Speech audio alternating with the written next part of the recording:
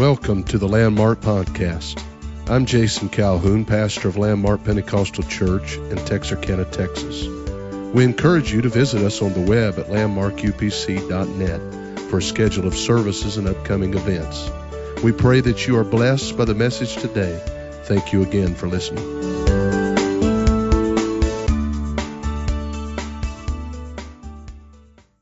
Then we'll be going to 1 Thessalonians chapter number 5.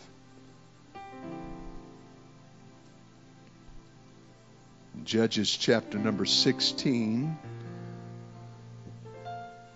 And I want to begin reading. I'm jumping into the middle of a narrative here, but I won't take the time to read it all. We'll begin with verse 16. And it came to pass when she pressed him daily with her words, and urged him so that his soul was vexed unto death, that he told her all his heart, and said unto her, There hath not come a razor upon mine head, for I have been a Nazarite unto God from my mother's womb.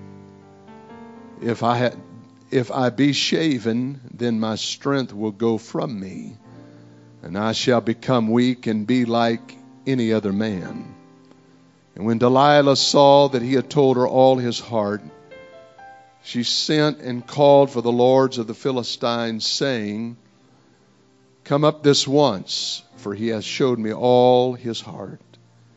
And the lords of the Philistines came up unto her and brought money in their hand.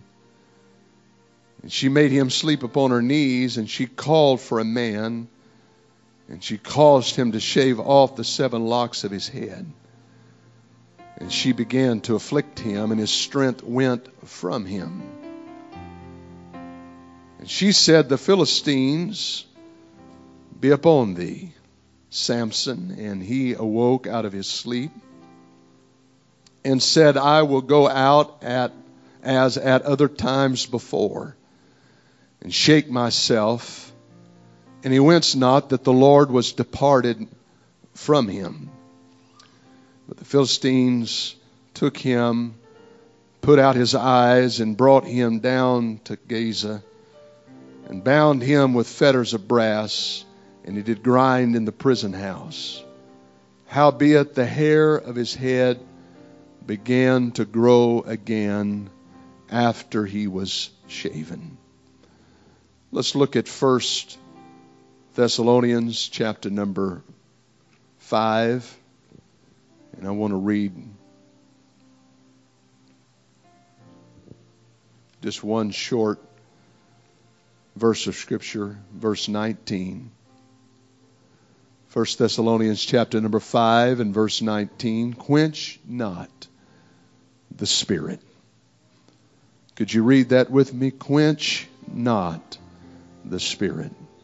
One more verse of Scripture. Hebrews chapter number 2. Hebrews chapter number 2, a few verses here.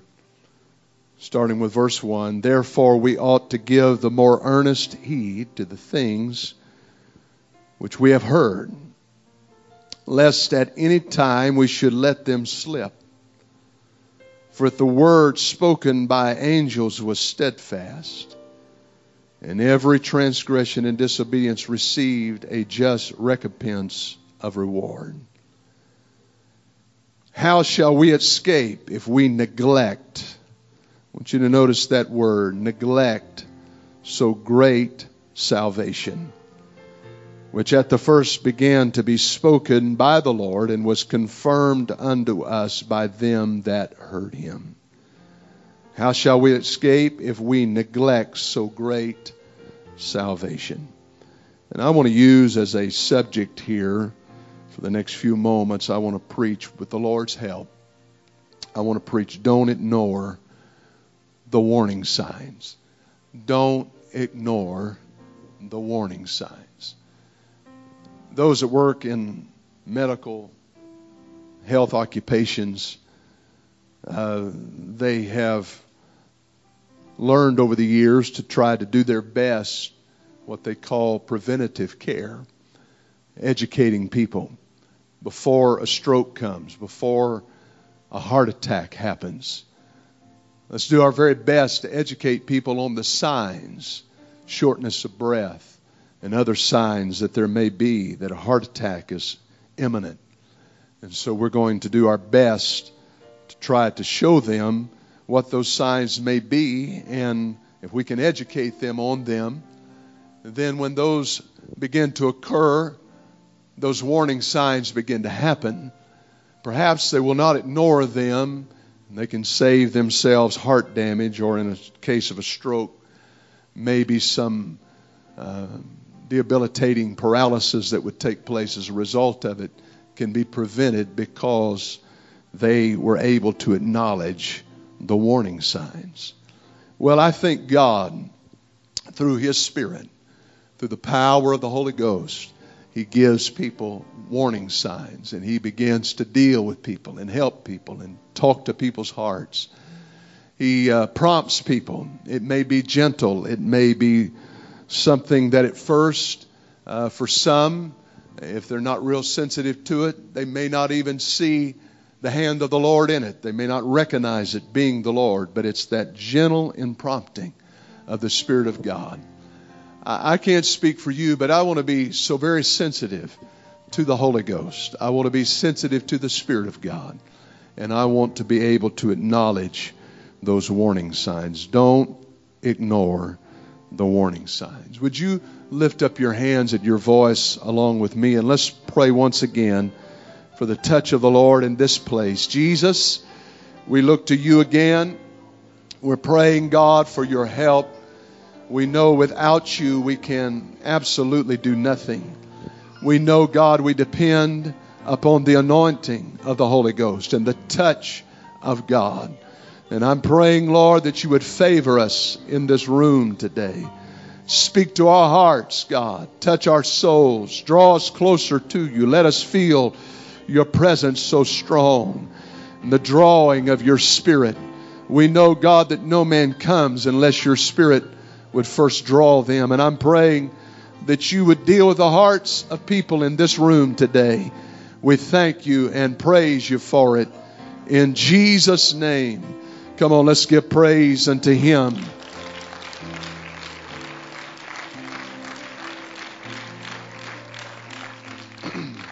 Thank you so much for standing, and you may be seated. It's not been lost on me how that over the last several weeks, maybe even longer than that, maybe even months, I have felt a heaviness, a burden, and you probably have sensed it in the Sunday morning services in particularly. There's been a burden on my heart to reach for people. And it's not always been for people that are new or folks that are guests of ours in the church services. I find myself, as odd as it may be, preaching to folks that for one reason or another, because you've been around, because you know church, because you're acquainted with the Spirit of God, I find myself trying to underscore, trying to remind, trying in your mind to italicize certain passages of Scripture from God's Word, trying my very best to highlight some things that in these last days you must be reminded of, that we must keep in focus. We've got to allow them to be a priority if we're going to make it. It's one thing to start out living for God, and it's another thing to be saved. I do believe in salvation in 3 tenses. And so that you're not confused, I'll explain that. I believe I was saved when I repented of my sins, was baptized in the name of Jesus Christ for the remission of those sins, and I received the wonderful gift of the Holy Ghost. And I have been saved and am saved at this moment because I've kept that experience alive. I've stayed renewed in the Holy Ghost. I've endeavored, not always perfectly, but I've endeavored to be faithful to God. and stay committed to the Lord. So I am saved. I was saved. I am saved. And if I continue on this path and continue to walk with God and remain faithful to Him, the Bible said He's coming back for those that are alive and remain. If I remain in the service of the Lord, in the kingdom of God, and faithful to Him, then I will be saved. So I was saved, I am saved, and I will be saved. That's the faith that I have. That's the desire of my heart. And I trust it's truly the desire of every person in this place. I hope that you're not here this morning for any other reason. I hope that's the motivating force for you being here. I hope you're not here just for fellowship. I hope that you're not here just because you don't want to disappoint somebody else. I hope that you're not here just because of some familiar influence that you have in your life, but I hope that you're here because you yourself want to please God and that you have a desire to be saved. I really don't think you can be saved any other way. Those may be motivating factors for bringing you into the church initially, but they will not keep you living for God. Amen. You've got to fall in love with God for yourself. My Bible says, work out your own salvation with fear and trembling. This is serious business that we're involved in this morning. And everybody has a responsibility of being sensitive to the Spirit of God that deals with them and answering to that Spirit that calls them. And so I feel like the Holy Ghost is going to call someone here today. The Bible in this text, and I didn't read nearly all of it, this is a lengthy story that is familiar with most of us from the book of Judges. It tells us about this little family from Zorah, a man by the name of Manoah, whose wife was barren. And there was a desire in her heart to have a child. It was natural, and it still is natural for every woman to want to have a child, I suppose. But you understand the customs of that day. It was really a situation where progeny was something that was not only important, but for the furtherance of a family and the name, it was vitally important. And so they desired to have not only a child, but they wanted to have a man-child. And they began to seek after the Lord, and the Lord appeared unto Manoah's wife and began to tell her through an angel, a messenger of God, that she would have a son. But the hand of God from the womb would be upon this boy. He would be no average boy. He would have special consecrations that not only he would have to adhere to, but from that point on she would adhere to also. And she would consecrate herself and commit herself to these things. And as a result, God would bless her child when he was born. And Samson was born, and this young man would be the 13th judge that God would raise up in Israel. Now, when we think about a judge, we think about them presiding over laws and maybe over a certain district or circuit or area of the court. And that is not particularly what these were in biblical times. They did some of that, but there was more to it than just that. They were also deliverers. And they were people that led Israel. Israel at this time did not have a king. So they were a spiritual influence and leader for Israel during these days. And there was the hand of God and the favor of God that rested upon Samson, along with these other judges that you read about throughout this Old Testament book. And they were used at specific times and anointed for a specific purpose. All of them a little bit different. All of them maybe at a little bit different time period and faced perhaps even a little bit different enemy and challenge that others faced. But nevertheless, all of them possessed the favor and the hand of God upon their life. And Samson was no different. Even from an early tender age, just a little boy, this is what perhaps made him a little bit different than the others. He noted the hand of God, and he knew that he was different. He knew the favor of the Lord was there. Can I just take just a few moments and share with you the importance of that and how special that really is to have the hand of God upon your life? To have the touch of God, to be able to feel the anointing of the Lord. That's not something to be taken lightly. That's not something that we're to be dismissive of.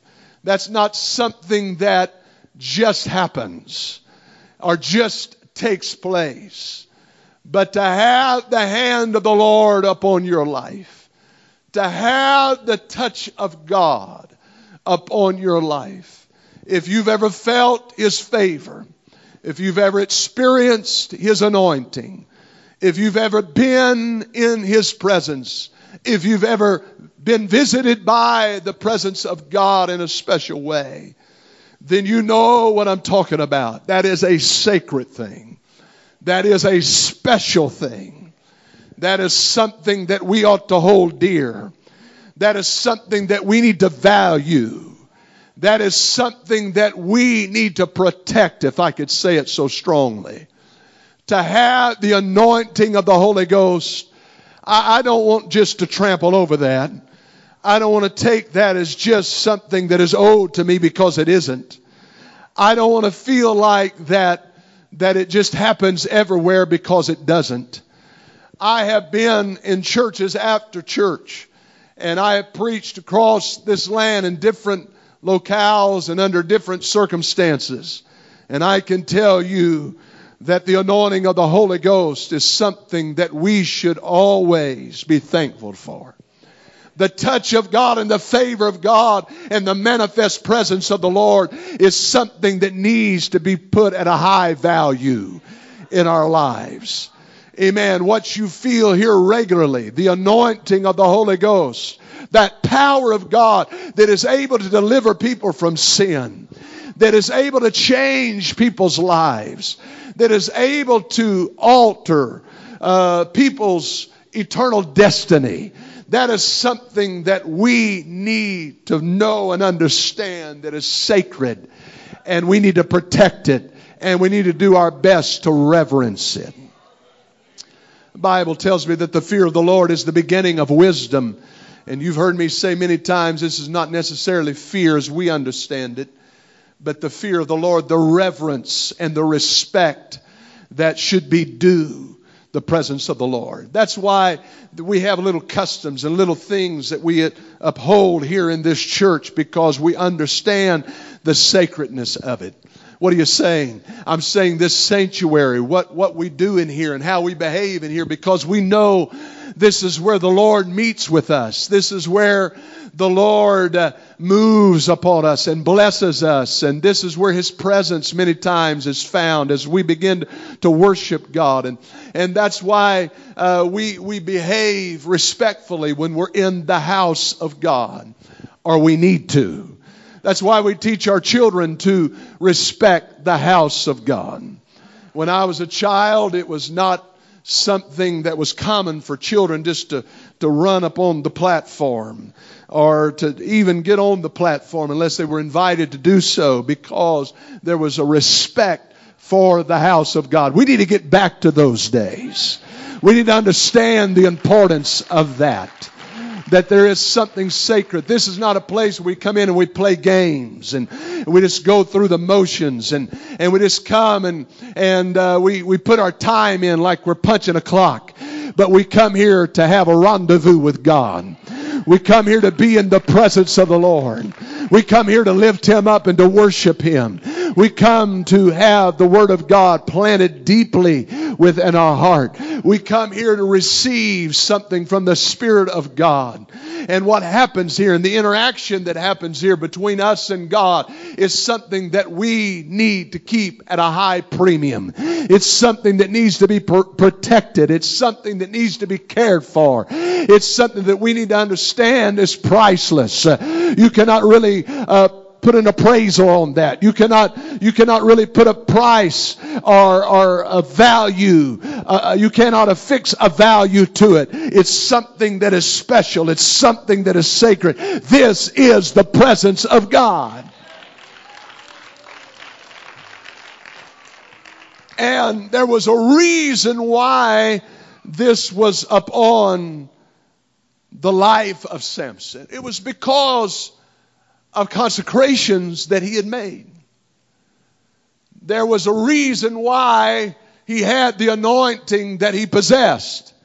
It was because of some vows that he had taken and commitments that he had made unto God. And the deal was, as long as you keep those commitments, as long as you retain those values, you can continue to have supernatural power and strength. No enemy will be able to ever encroach upon you, or for that matter, Israel, that you will not be able to overcome and deliver them if you can keep that anointing and favor of God through your consecration upon your life. I just want to preach to us this morning. I'm going to tell you, it's not by coincidence that any people or any person has an anointing upon their life. If they have an anointing, it's because they have consecration. It's because they are committed. Because they have put themselves into a place of consecration and the lifestyle and living their life and keeping themselves unto the Lord. That's the reason why they have the consecration. It's because of their purity that they have power. It's because of the walk with God. Amen. You say, well, what about grace? And what about God's mercy? I understand that. But you also must understand that grace is an enabler to do what God's Word calls for us to do. And for all of the folks that say, well, we don't live under the law, we live under grace. Well, grace, if you understand it, and if you know anything about your Bible, grace always calls you to higher performance, not lesser performance. Grace always calls you to reach for higher commitment, not lesser commitment. Amen. Laws are with the bare minimum. This is where the line is. Amen. Grace gives you the empowerment through the Spirit and the help of God to be an achiever and to be an overcomer. So before you debate those things, you may ought to read your Bible. Praise God. Amen. Before you become a provocateur, maybe you ought to read your Bible. Praise the Lord. I'm so sick of people that don't know anything about the Bible trying to undermine and come along and try to undo something that we've spent our lifetime studying and that we know because of revelation from the Scripture. Praise the Lord.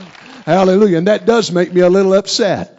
Praise God. I'm telling you, it's important that you understand where the power and the anointing comes from. There has to be consecration. God doesn't pass it out to the impure. He doesn't just give it to people that live their life any old way. Amen. Because they're willing to walk a narrow road. Because they're willing to restrain themselves from certain practices. Because they're not willing to just give themselves to every temptation and spirit that comes along. Amen. God blesses and God anoints and God lays His hand of favor upon them. Amen. I'll get you lapped this morning if I need to. Amen. But I'm going to preach the word of the Lord because He put it in my heart, and I'm going to preach it the way that He put it in my heart. Praise God. Hallelujah. Hallelujah. Hallelujah. Praise the name of the Lord. And so he felt the power of God. And when the need would arise, there was strength, indescribable strength that would come upon this man. When enemies would rise up, he was able to go out, and the anointing of the Lord would come upon him in a profound way, and he was able to slay the enemies of Israel. And this was a special thing. And I'm sure it was exhilarating. I'm sure that in some way there was a feeling of victory and a feeling of overcoming that would rise in his heart. And that he would feel and identify, hey, this is the hand of the Lord. But you know, anything that you experience regularly, and especially things that you're raised with and raised around, and maybe you've been reared in a situation where the presence and the power of God is regular, and it happens, and it's there, and you've experienced it many, many times. You got to be careful that you don't, like Samson did, become so familiar with it that its value to you is not appreciated anymore. He had spent so much time being used of God. He'd been in a godly family, a godly home, godly parents, around godly influences, and it becomes something that he almost loathed. It was something that he failed to appreciate as he needed to, or as he should. It appears even as a young man with this hand of God upon him and the touch of God in his life, that he is always trying the fences.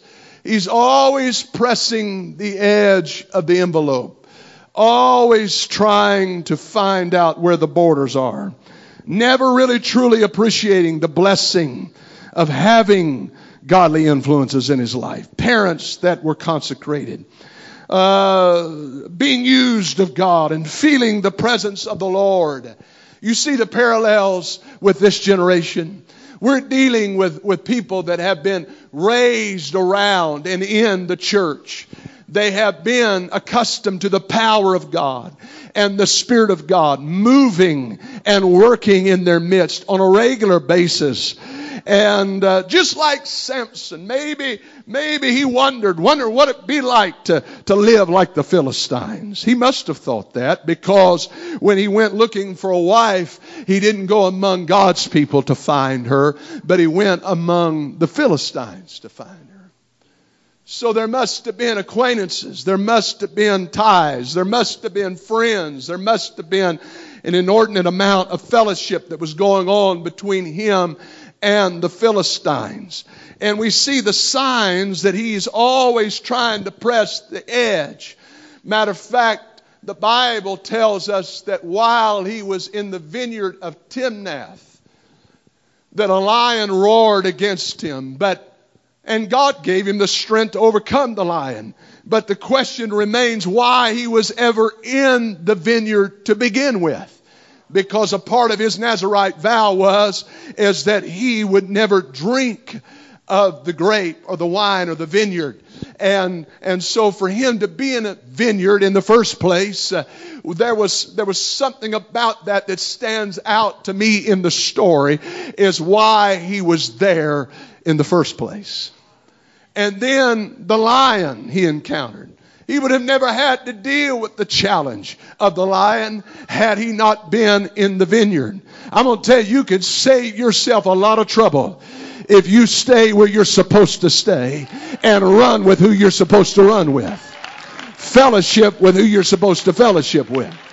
Amen. Make contact and relationships that are deep and meaningful. Does that mean you got to be a recluse and a hermit? No, I'm not saying that. You've heard me preach about that many times, that we are to engage people in the world to get them into the church. But when you see them influencing you got a problem.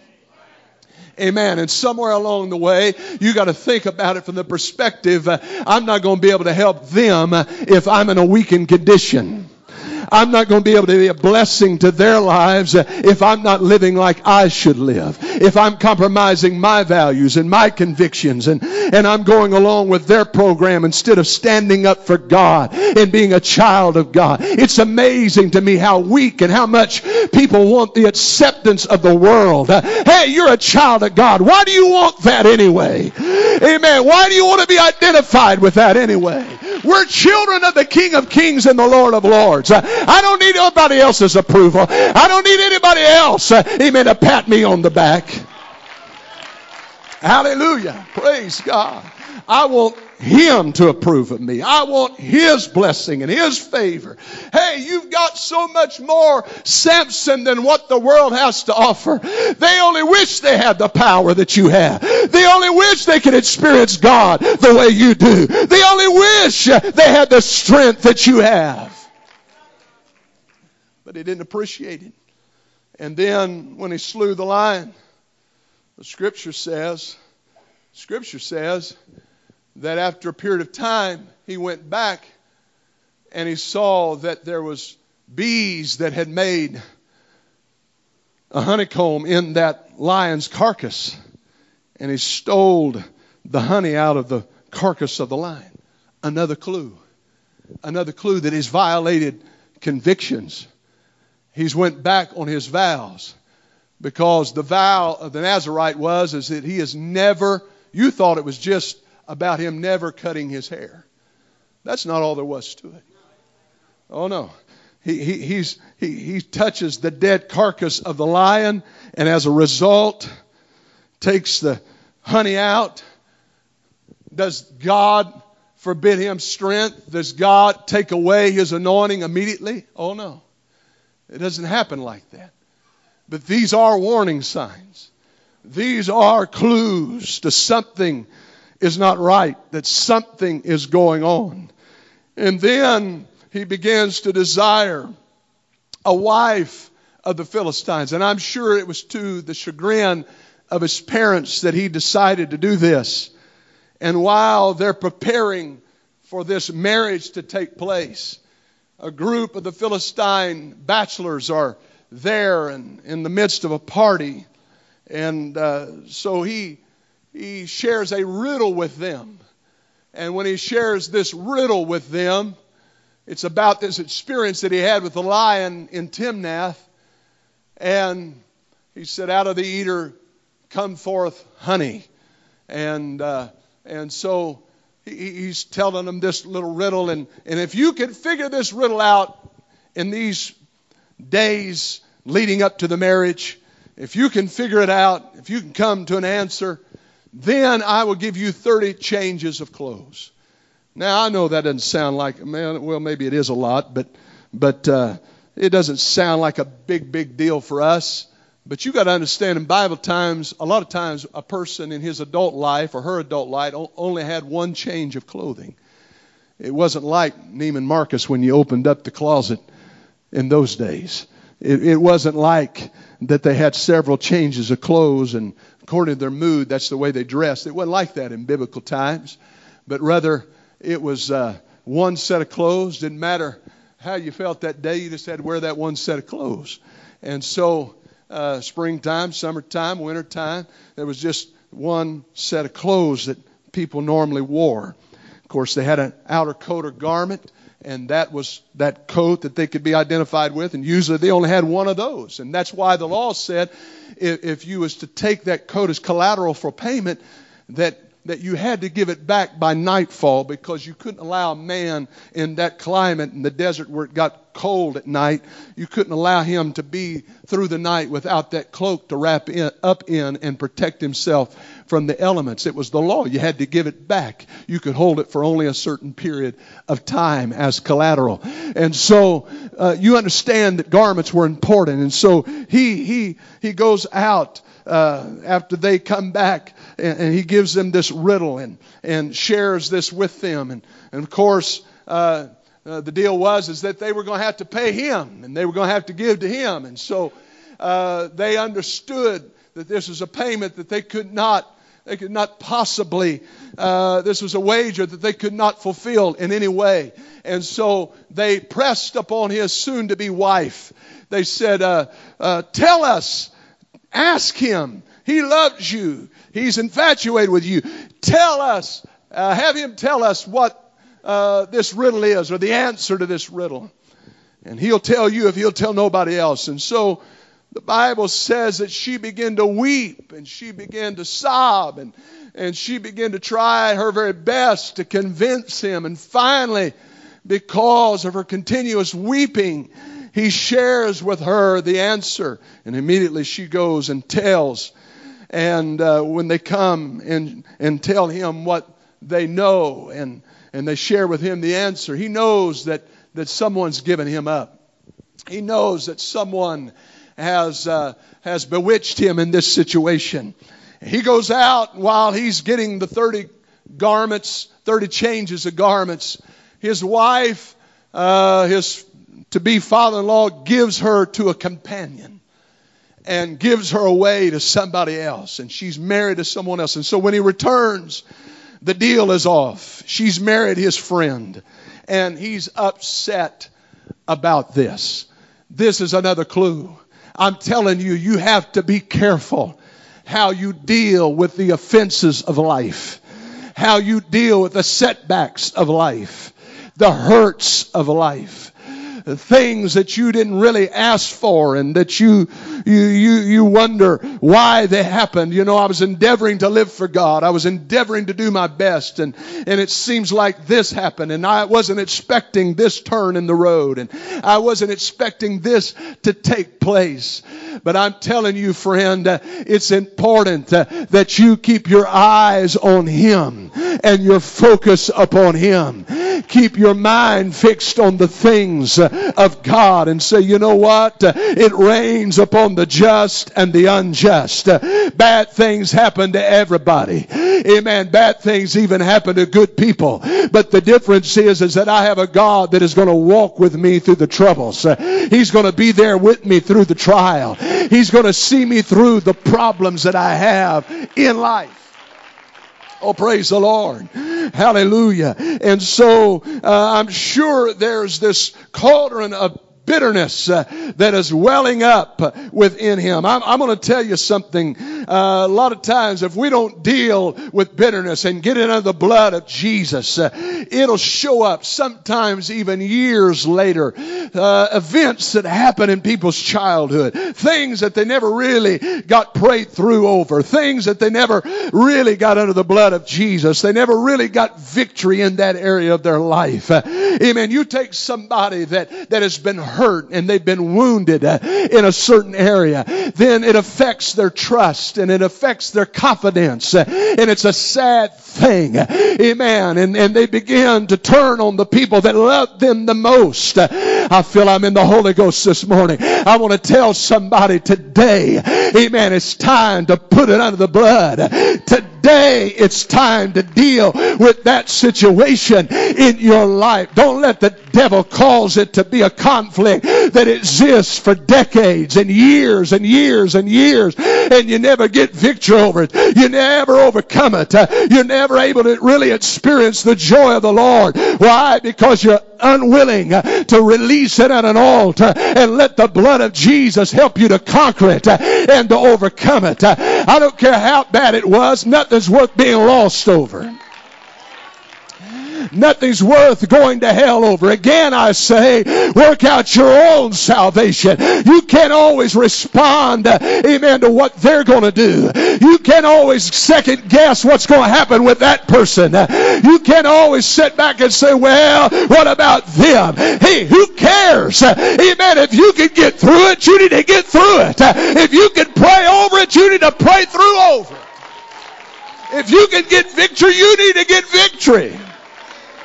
That's affecting your worship. It's hindered your prayer life. It's hindered your ability to get free in the presence of God. That's why people can come down to an altar, really be moved on, and by the time a 24-hour period has lapsed, they're right back where they were because they really didn't get that bitterness under the blood. They really didn't get that spirit of offense under the blood.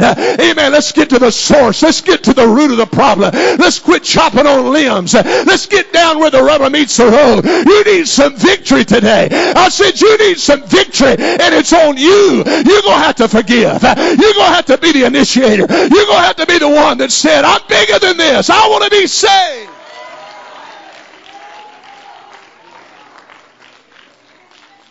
Amen. Amen. Can I just be give a personal example so that you don't think I'm being pious up here and preaching to you something I haven't had to live. I had a man at one particular point in my life early on in the ministry that I felt had wronged me. And I'd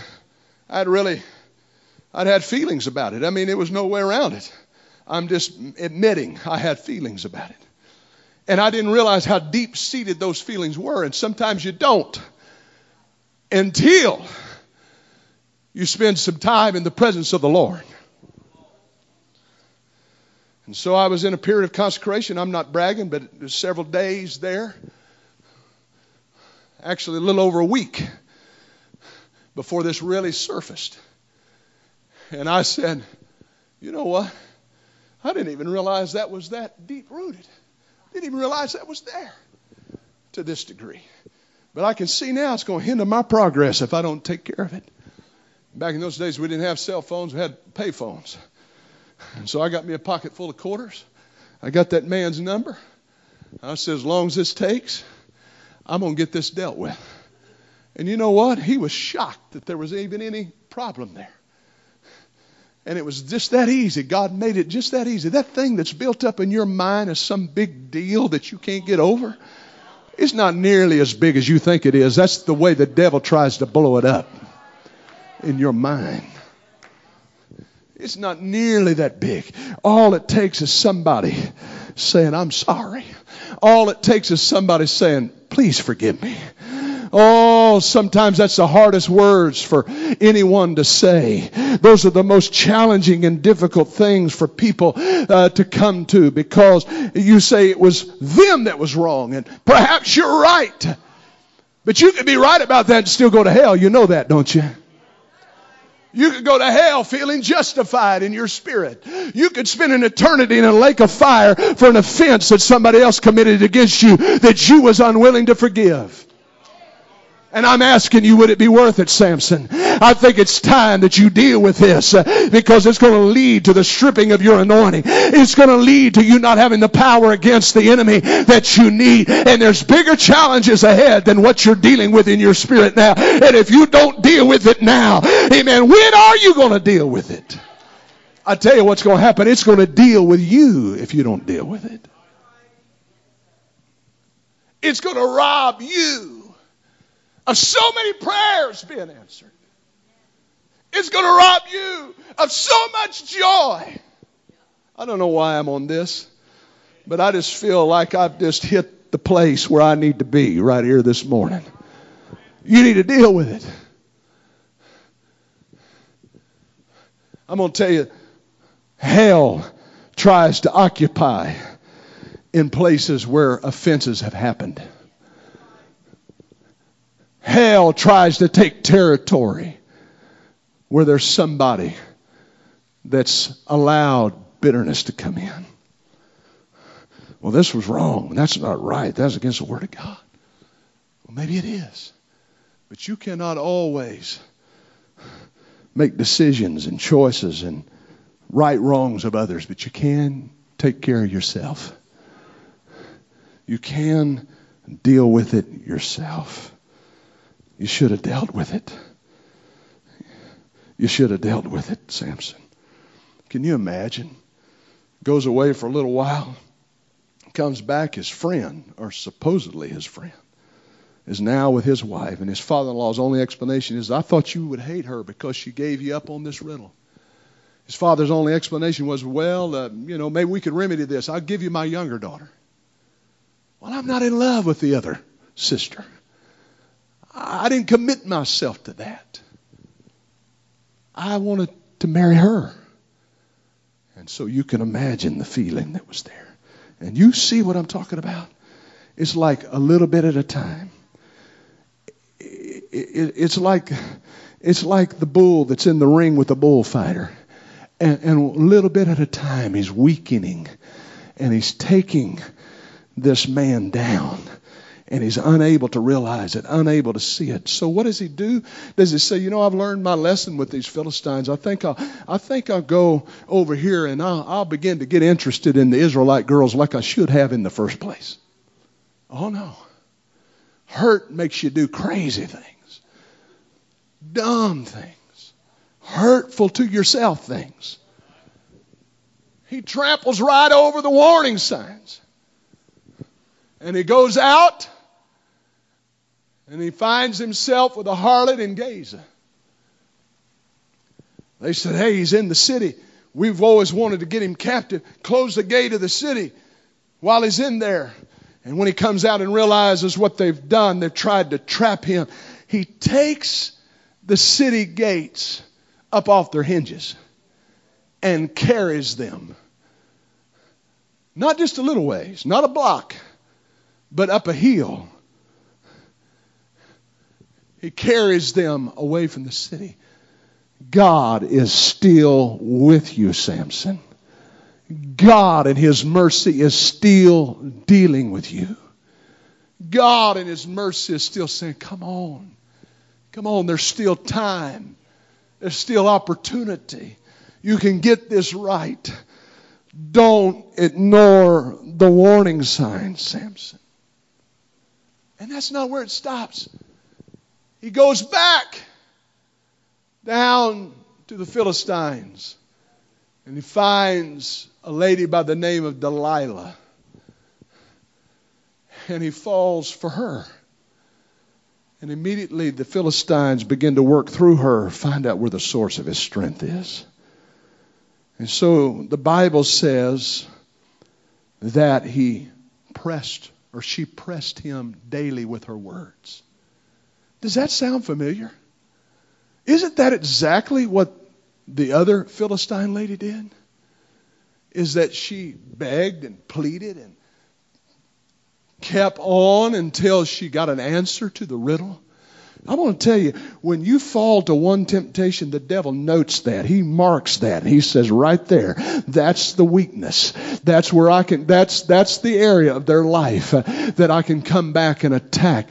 You know what that revealed to the enemy? It revealed that Samson's weak spot is if you press and if you continue to tempt and if you continue day after day to bombard him, finally he'll weaken down and finally he'll relent and finally he'll give in and finally he'll submit. You have to just stay with it where it comes to. He may say no the first time and he may say no the second time, but if you just stay with it, he'll finally relent. And the devil took note of that. I'm going to tell you, whatever area of your life that you've succumbed to the enemy in the past, that's an area of your life you better keep drenched in prayer. You better stay consecrated in it. You better fast and pray and seek God and never let up in that particular area of your life. If he's tried to tell you in times past that certain things are unimportant and it's not really all that big of a deal that you submit yourself in that area, you need to take note of that. You need to realize, devil, you're trying to get my anointing. You're trying to take away my strength. I'm not going to allow you to take the favor and the hand of God off my life. Amen. I've been blessed. The goodness of the Lord and the mercies of the Lord has been there. I'm not going to allow you to do that to me.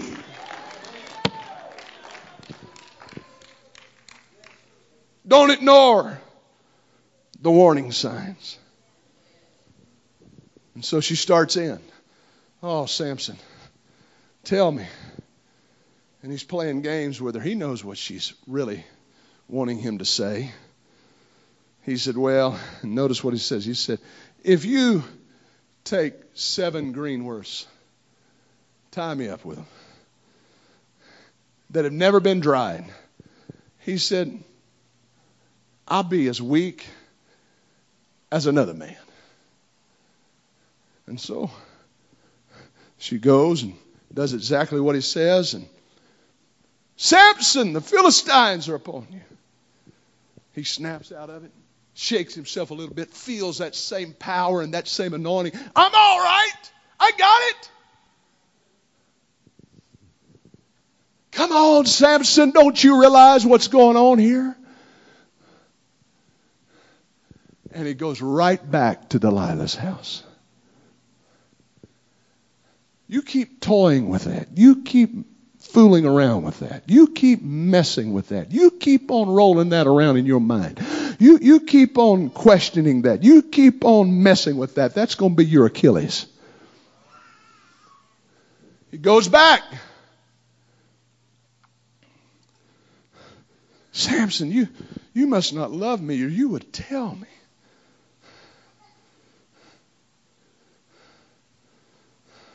Well, I'll tell you what. If you get some new ropes, tie me up. I'll be as weak as any other man. Happens. She ties him up while he's asleep.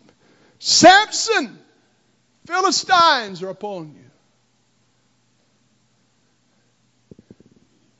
Burst out of them new ropes.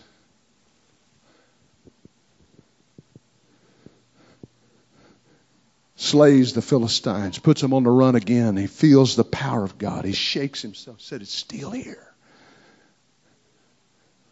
Still got it. Kind of like the person that goes out and experiments a little bit in the world and dabbles in the world, and they come back. I can still feel him. I'm still a Christian. I still got it. I still feel the power of God and the grace of God and the touch of God. Oh, Samson. What that is God's mercy. Trying to give you another chance. Trying to wake you up. Trying to help you to realize, on your way out, God's reaching for you. On your way out, God is still tugging for your heart. God is trying to find something, trying to put a hook in your jaw to reel you back in and get you out of that danger zone that you're living in. Don't attribute that to yourself. You better attribute that to the mercies of God.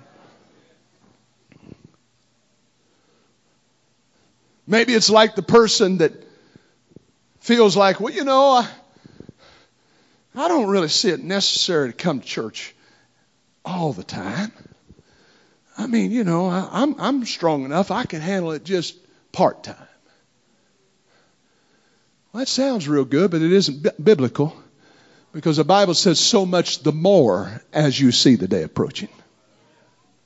I notice it's getting quieter in here, but that's all right, because I'm fixing to tighten this vice down a whole lot more than it is right now. It doesn't bother me in the least. You can sit there. You can say, oh, hum. You can roll your eyes, and you can dismiss me all you want to.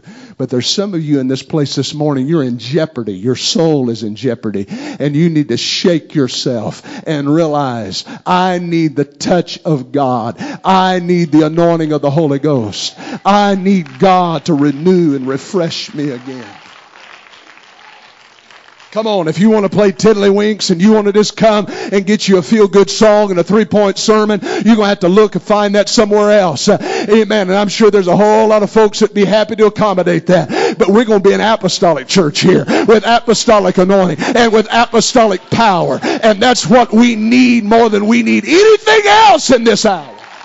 That's what sets the sinner free. That's what gets people off of drugs. That's what changes people's life. That's what changes individuals.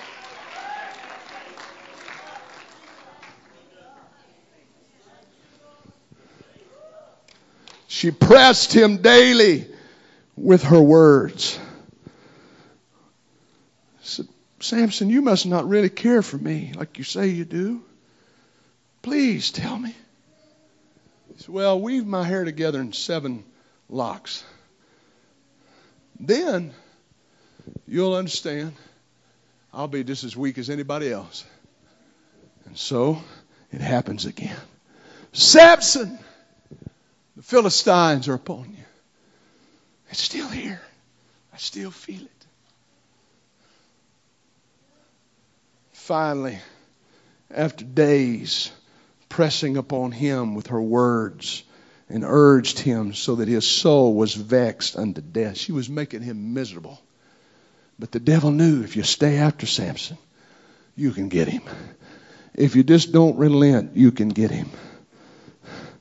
And so he says all that's in his heart.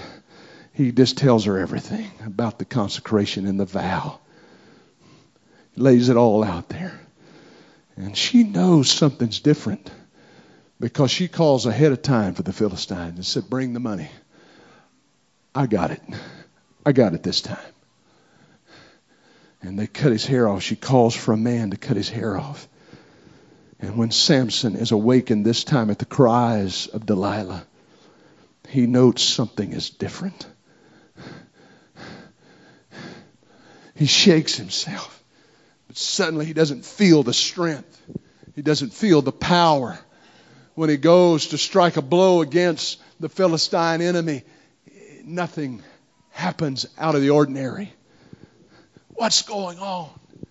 The Bible said he winced not, that the spirit was departed from him. But I'm going to tell you, there's warning signs after warning signs. 7 green words. New ropes. Braid my hair. All of these were warning signs. Come on, Samson, wake up. Realize what's going on. You surely are not that dense to realize that the enemy is on your trail. You know from experience what happens when you do this, that the devil is relentless. And I'm going to tell you, folks, that he is relentless in his attack and his pursuit of trying to bring people down. But there is a power of God and a shield and a protection that comes from the Spirit of the Lord, that if we keep our consecration right and we walk with God and we pray and have faith in him, he's able to keep us. He's able to watch over us. He's able, amen, to save us.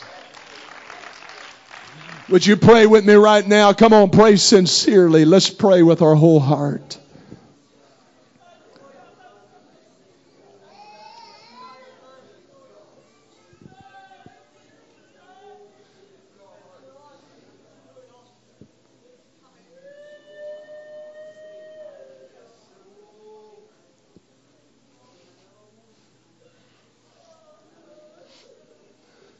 Warning signs. Lights are flashing. Sirens are blaring spiritually. And people just run through it. They take no caution. They're not aware. They're not sensitive to what's going on.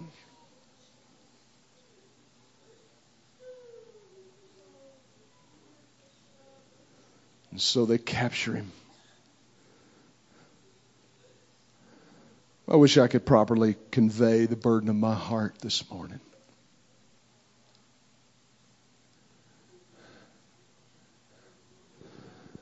They pluck out his eyes. He stumbles around like a buffoon. And that's what they want him to be, as a clown that they can mock. Is this once the mighty Samson? Is this the person that was so greatly used of God? Is this the one that had such a powerful anointing?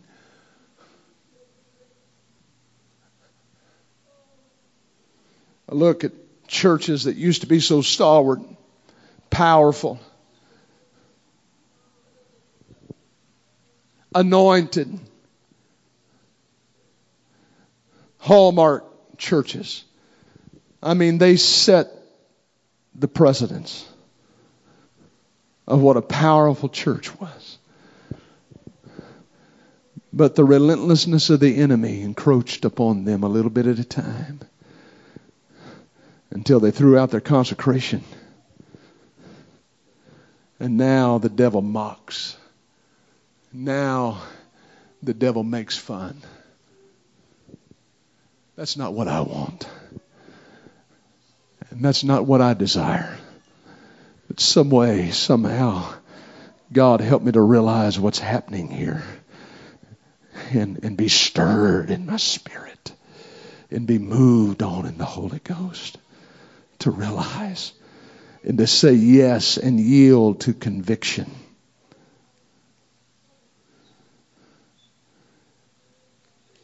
Doing the work that an ox ought to do. Grinding in the prison. Shackled in brass chains and shackles. Eyes plucked out. And there's a big festival of the Philistines that is going on. And somebody says, where's that guy that used to wreak havoc in our land? That used to be so strong and powerful, but now they plucked his eyes out. He's like a tamed animal in a prison house. And we've got control over him. Where's he at anyway? Let's bring him out and make sport of him. Let's mock him. They brought him out. He stumbles by the lead of a little child. And he can hear the cheering. He can hear the mockery and the laughter, the insults of that group of people that stood in that temple, mocking and making fun, jeering him. And he says to that lad, lead me to the pillars whereupon the house stands. And he's feeling around. And he finally feels those pillars. And it's been a long time since he had prayed like this. But he's been, for the last several days, however how long it had been that he'd been in that prison, he's been thinking and mulling it over, repenting. He didn't know if it was a prayer that would for sure be honored, but he did know that God was a merciful God. And he said, Lord, remember me. This is the man that used to be used of you. This is the man that was once so anointed. This is the one that used to feel your glory, that used to spend time in your presence. Can I get it down to where we're living? This is the one that used to, church meant everything. Walking with God and this life meant everything. Pleasing you was the only thing that mattered to me. That's before I had anything. That was before I'd been blessed to the point that I am now. That was before I had 2 nickels to rub together. When I just had you, God. Do you remember?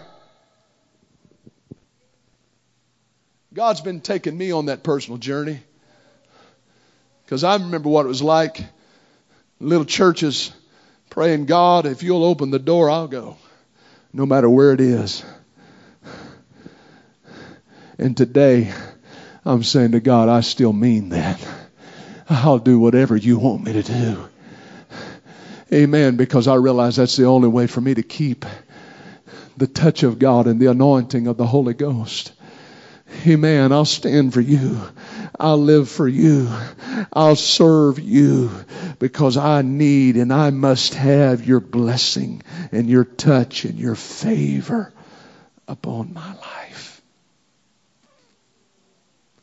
He said, Lord, remember me. I'm the man that was once used mightily to deliver Israel. And I pray thee, strengthen me, I pray thee. Strengthen me, I pray thee. Only this once. I'm not asking for anything more. I'm not asking that you spare my life. But I'm asking you to strengthen me this one more time. Give me one more chance to rectify this situation. Give me one more chance to get this right with you. That's all I'm praying for. That's all I'm believing for. And when he pressed his hands against those pillars, he felt a movement. He felt a strength come upon him that he hadn't felt in a long time. And if you'd open up your heart today, you're going to feel conviction. You're going to feel the touch of God. You're going to feel the tug of the Holy Ghost that perhaps you haven't felt in a long time.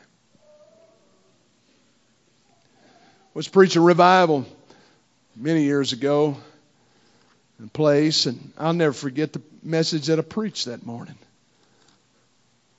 Heavy, heavy presence of God and tug of conviction. Used to be something that folks was a little bit more familiar with. People were crying out and travailing. You could hear it almost like a wail going up across that sanctuary that morning. There was one boy sitting on the back pew right over here to my left that I was reaching for, and I knew I was reaching for him. I knew he didn't have long. I can't tell you what told me that, other than it was just a God thing. I can't describe it in other words, but I was pulling for him. And I'll never forget the title of the message that morning is When Chance Demands Choice. Every opportunity that God gives comes with a choice that has to be made. And it's us that has to respond. God doesn't twist anybody's arm, force them down to the altar, doesn't make anybody live for Him, but that chance, that opportunity.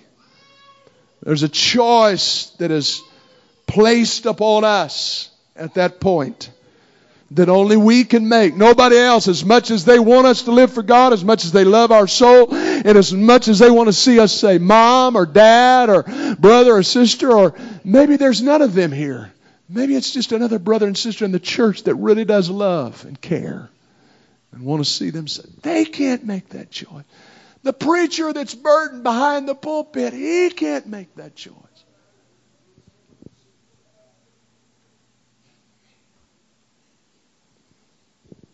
I felt it. I don't do this a whole lot because, again, I realize it's the person's choice. But I went back to where he was. He didn't come to the altar. Most everybody else in the building had. And he was sitting there with his head down. I went and put my hand over his back. I said, son, and I called him by name. I said, God gave me this message for you. He pinpointed you this morning. This is like a guided missile, as it were, targeted for your heart and soul. God is trying to reach you. Would you please come to the altar and pray? And he just sat there. And I like I said, I don't normally do this. But I said, I feel it strong, son. Would you come to the altar? And we were scheduled. It was Monday, Tuesday, Wednesday revival. And that was Sunday morning. He said, I can't come tonight, preacher, but I will be back this week in revival. I fully intend on returning. Come on, Samson. Warning signs. Warning signs. Monday night, he wasn't there. Tuesday in the afternoon, I was praying in the church, and they came in. They said, please come. The pastor's calling for you. I want you to come. And that young man lived just a few blocks from the church, almost like a rock's throw from the church. With his parents, he lived there. And they said that he's overdosed on drugs. And he was lying there in his bed. And before he went in his room that afternoon, he told his father, he said, here, after a while, I'm going to get ready and go to church tonight. They're having revival. I'll never forget the terror of that mother when we walked into the emergency room and they'd pronounced him dead and told her that there was no hope. I'll never forget. She fell at our feet and she said, please, I know they say he's dead and there's no hope, but would you please go in there and pray? And I walked into that room and his eyes were open. They had been working on him and all the equipment was laying off to the side. His color was ashen. He was already gone. And all I could think about was less than 48 hours ago, I'm coming back, preacher. I'm coming back. I'll be here. Just not right now. Just not today. I can't do it right now. I'm going to put it off. But I know If I can just shake myself like other times, and I can feel this old feeling again. I can get back here again. I mean, I've felt it every time I've ever come to this church. I've felt the power of God. I've felt the tug of the Holy Ghost. It's just here. Yeah, it's here. But will it be here for you next time? Will it be here for you? The most terrifying thing is to have somebody, and it's happened right here in this altar. I've laid my hands on a man's head and him pleading with me, pray for me. Pray for me. I can't feel God. I can't feel the touch of God. I'm telling you, it's a terrifying thing.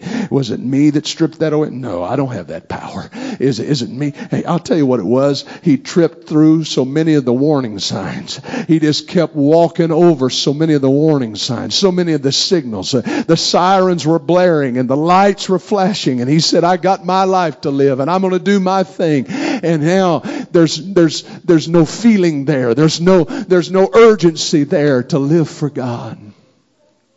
Would you stand with me? Somebody lift up your hands and your voices to the Lord.